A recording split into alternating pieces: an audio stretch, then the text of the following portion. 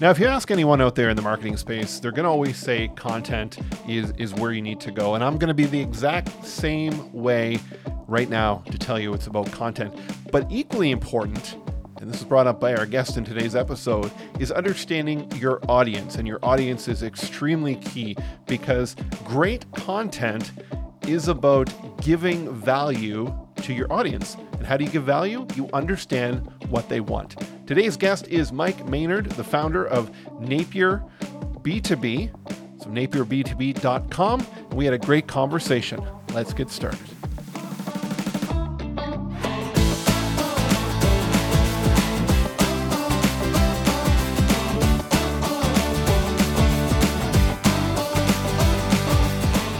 Mike, thank you so much for joining me here on the Content Amplification Podcast. When I read your bio, I was excited to have you on as a guest. Your experience in marketing, as you say, a self-professed geek or nerd of data and marketing knowledge. I think you're going to provide a lot to our audience in this episode. Well, thank you so much for having me on the podcast. It's really exciting.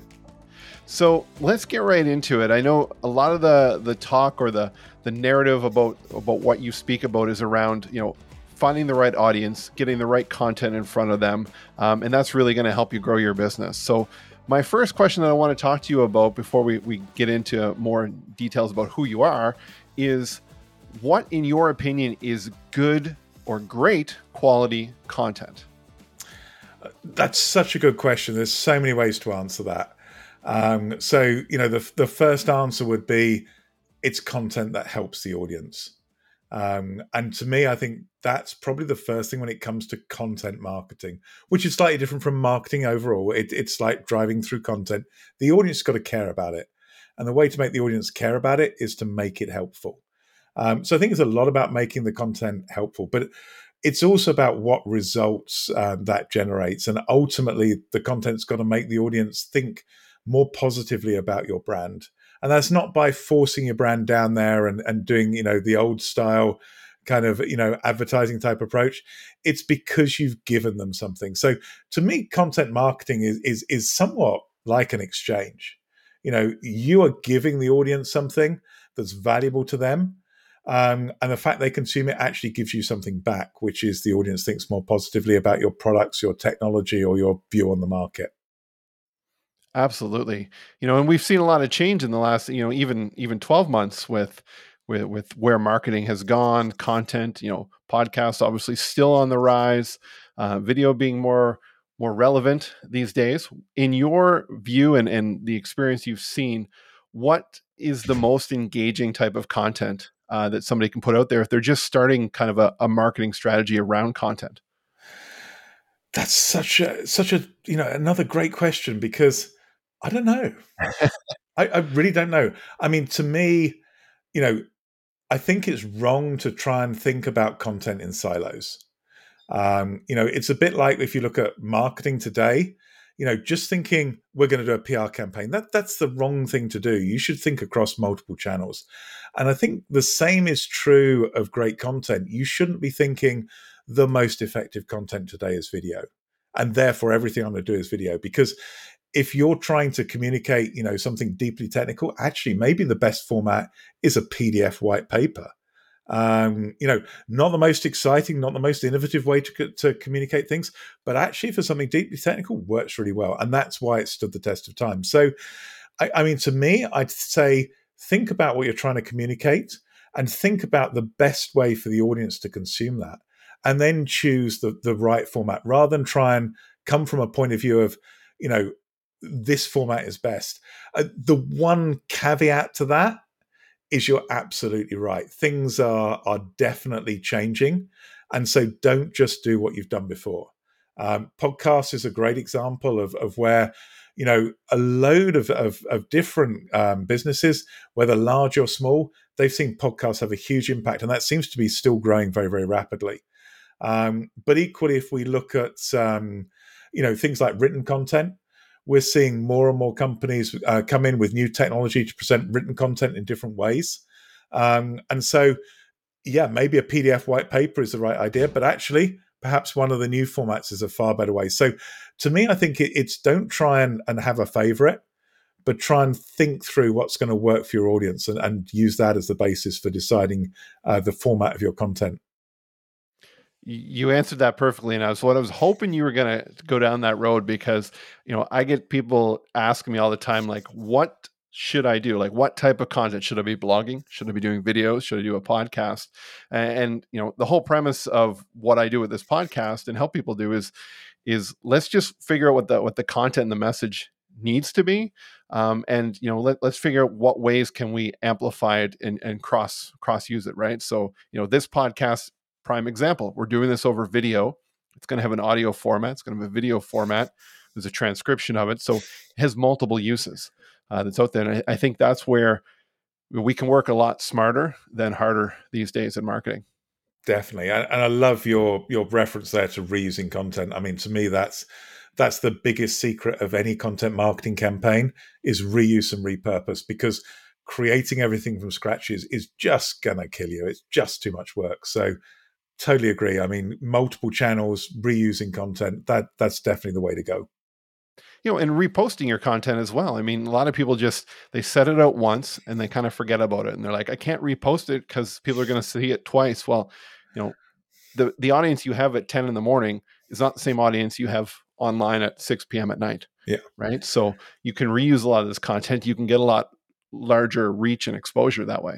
Yeah, I totally agree. I mean, if you look at Twitter, for example, I'm pretty sure that nobody is remembering the tweets they saw a month ago. So reposting is cool on Twitter, particularly on Twitter. I think it is the obvious platform to repost. But some people seem to want to think that actually their tweets will be remembered.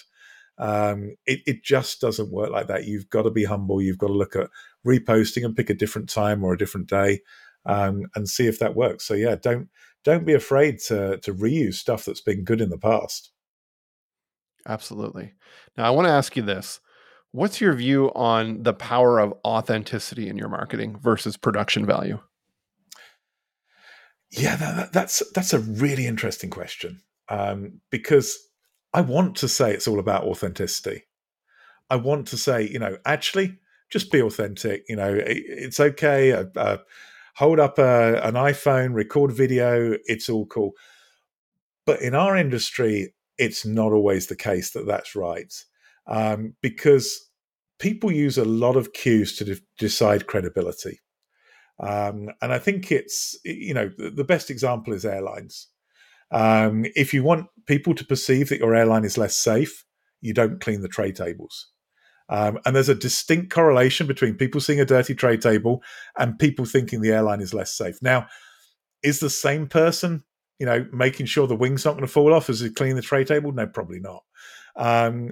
But people use those cues. So I think authenticity is important, but the way you actually make things authentic needs to bear in mind the other cues that people are looking for. So if you're selling, a system that's going to cost somebody $100 million, and we have clients, selling systems in tens and hundreds of millions of dollars worth of value, actually a shaky iPhone video really doesn't cut it.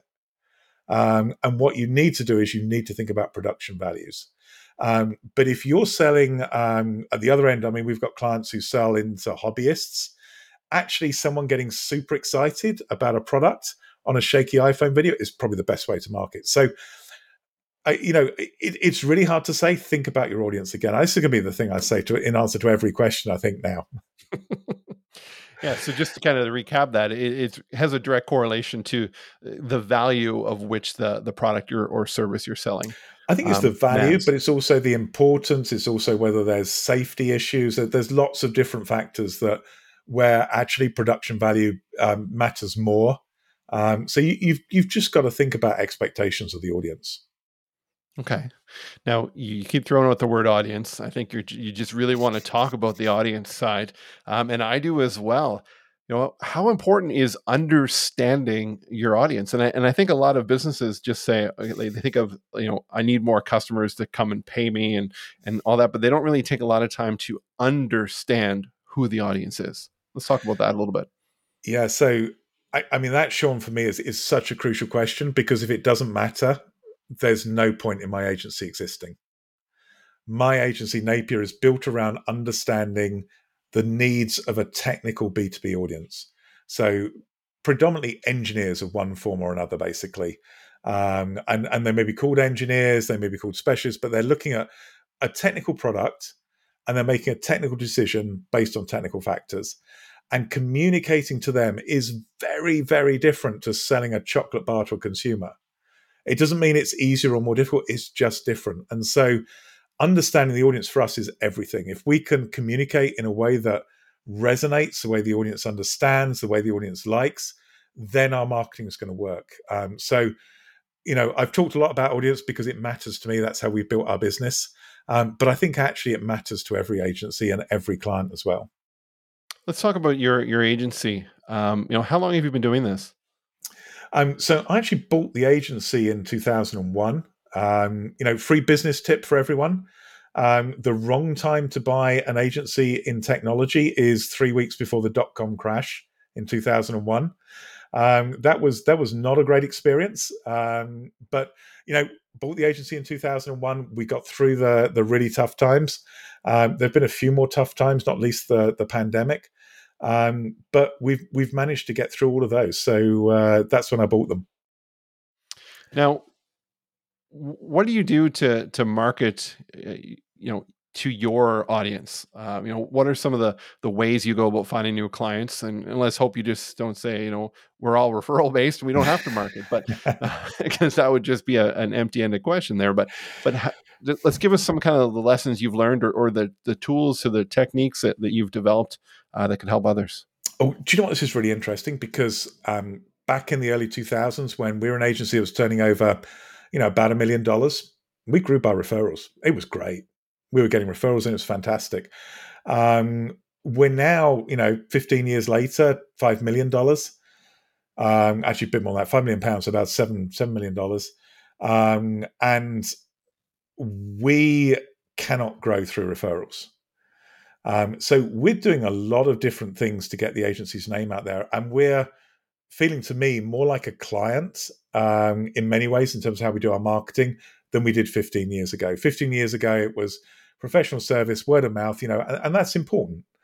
And we still do things to try and increase word of mouth. So things that make our clients smile. I mean, I'd love to say this is we have our own baker. So somebody actually I knew from outside the business, she started a business making as a pastry chef. She makes the most amazing cakes. So if anyone's wondering why they should become a client at Napier, you get sent cakes, and this baker is phenomenal. So it's absolutely worth having. So we try and keep that word of mouth. We haven't given up, but we do a lot of other activities. So we are doing a lot of outbound email. We do account-based marketing, particularly on LinkedIn advertising, outreach through there.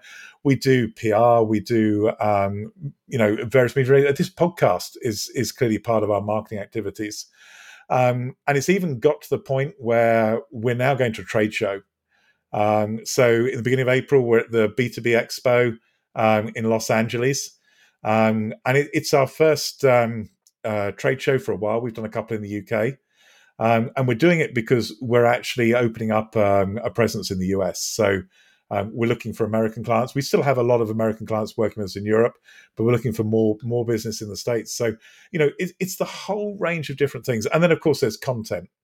And if I was to pick one thing that has consistently delivered, it's probably the least sexy, least exciting thing we do, which is our monthly newsletter email. And all we do is we take our best blog post, we put it in an email, we send it out to people. And you look at that and you go, that is just 15-year-old thought. And we've been doing it for 15 years. And it is consistently the best way to get people to engage with us. The other things, particularly in terms of the outbound stuff, can increase our reach. But this, for people who've had some engagement with us, is awesome. So I think, don't underestimate the simple stuff. I find that very interesting about the newsletter because, it's all things kind of kind of go full circle. And everybody was doing newsletters, and then they kind of moved away from it as the gurus and the experts said, like, nobody wants another newsletter, right? And they've kind of backed off, and you start to see it happening again. Myself, the same thing. I hadn't done it for a long time.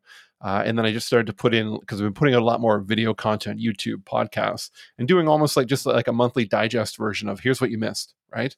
And you start to get more engagement. People even replying back or booking calls just from that, which is very interesting to. And that's, if you're listening and you had one and you put it to rest, that's something you might want to put back in the plans. Now, let's talk a bit about like where we are in the current space. I know there's a lot of kind of mixed messaging out there about social media and your data and privacy and where it's at. And you released a blog post on your website on data parties, first, second, and third. Let's just get your explanation of those first, second, and third party data definitions. Like, what do people need to know about them in their business, and is it important to know that? That's a great question. If you're in marketing, it today is one of the most important things. I mean, I love the fact you've brought up this blog post, because actually I wrote the blog post because someone replied to the last newsletter we sent out and said, I'd really love to understand more about first, second, third party data. And I said, that's great. We'll write a blog post. So, it links to the newsletter there, which is great.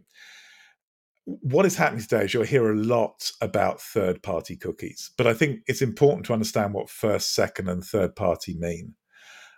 So if we look at first-party data, it's basically the data that is owned by the site or the organization you're going to. So somebody comes to your website, they fill in a form, they give you data about them, that's your first-party data, you obviously own it, and that is by far the most valuable.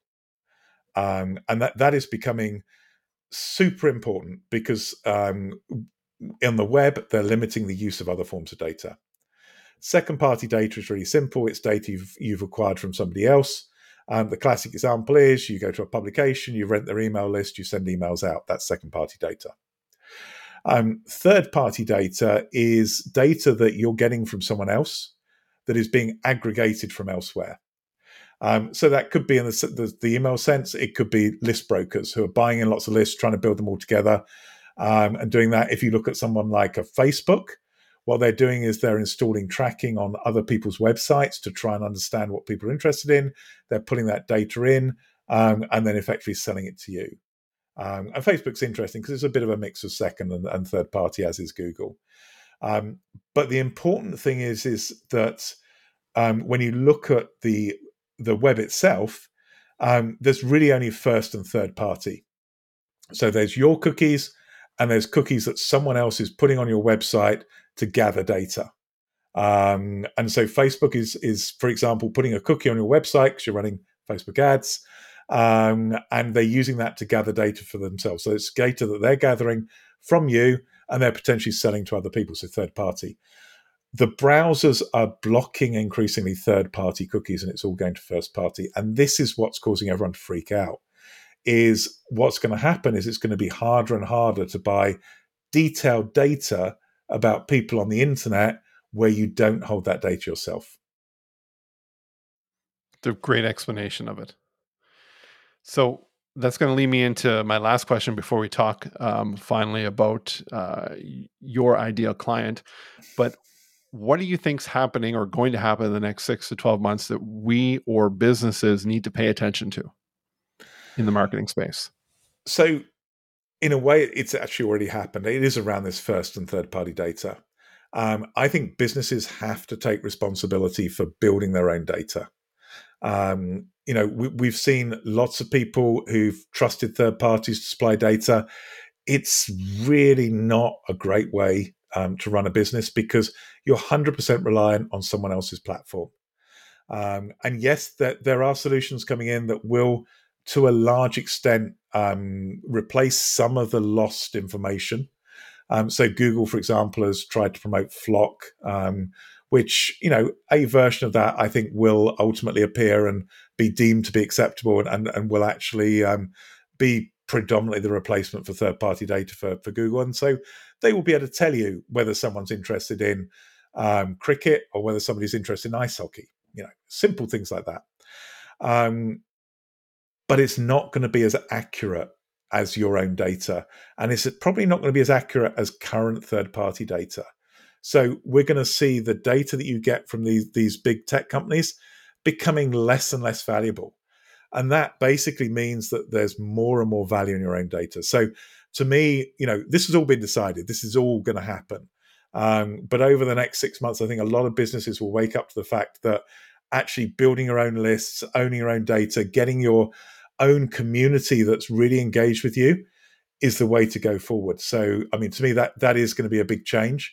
And it's not so much that the world has changed, it's that people are now finally responding to the changes in the world. And this is exactly part of what you guys help your clients do, right? Is to be prepared for these big shifts, right? Do you know, I think that's what content marketing is all about ultimately. If you're creating content, it's about creating a community that wants to be with you because they're getting value. So I think that's really the secret of content marketing. Content marketing is not gated content behind a lead form. That's a very small part. Content marketing is about adding value to your customers, your prospects, your audience you're trying to reach through things that you're creating. And to me, that's what content marketing is. And that's such a huge, exciting opportunity for me going forward. Yeah, I think content marketing is like feeding the neighborhood cats. Like every single day, you're going to have a couple more, and they're just going to start to come, right? Because you're giving them what they want, right? So just before we close here, let's talk about your agency, the type of clients that you're looking for, and how people can get in touch with you. Absolutely. So our agency focuses on B2B technology. So the way I describe it is we have businesses selling geeky products to geeky people in other businesses. We're really good at selling a technical product that is bought based on technical decisions. And so, some of the clients we have range from semiconductor companies, we have communication infrastructure companies, we have industrial automation companies, we have the world's biggest manufacturer of baggage handling systems for airports. Just all of these really technical products, and we're really good at helping those clients be successful. So I used to be an engineer. I love talking to people who make really interesting products, which is great because I just do what I love every day. In terms of getting hold of us, our website is napierb2b.com. So absolutely come to the website. I'm the only Mike Maynard at Napier, so find me on LinkedIn. I'm just love talking about marketing to people. So if anyone's interested, they're probably smart enough to work out my email address is mike@napierb2b.com. I will try and reply to anyone who sends me email from this podcast because I just love the feedback from things that we get to discuss. Excellent. And if you become a client, you're going to get a cake, right? And if you become a client, you will get cakes. Absolutely, yeah. And Helen is an amazing chef. Mike, thank you so much for sharing your experience, your wisdom with us today. Thank you, Sean. I've really enjoyed it.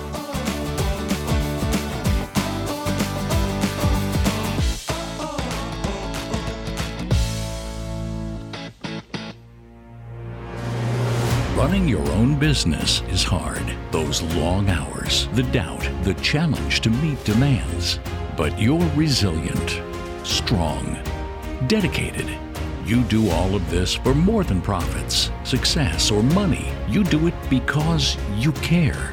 You care about the people who shop here, eat there, drink here. You care about your community. You care about your team. Despite all else, you care. No matter what life throws your way, you power through it with grit and perseverance. You are the epitome of dedication. You are a small business owner. For this reason, Blue Cow Marketing salutes you.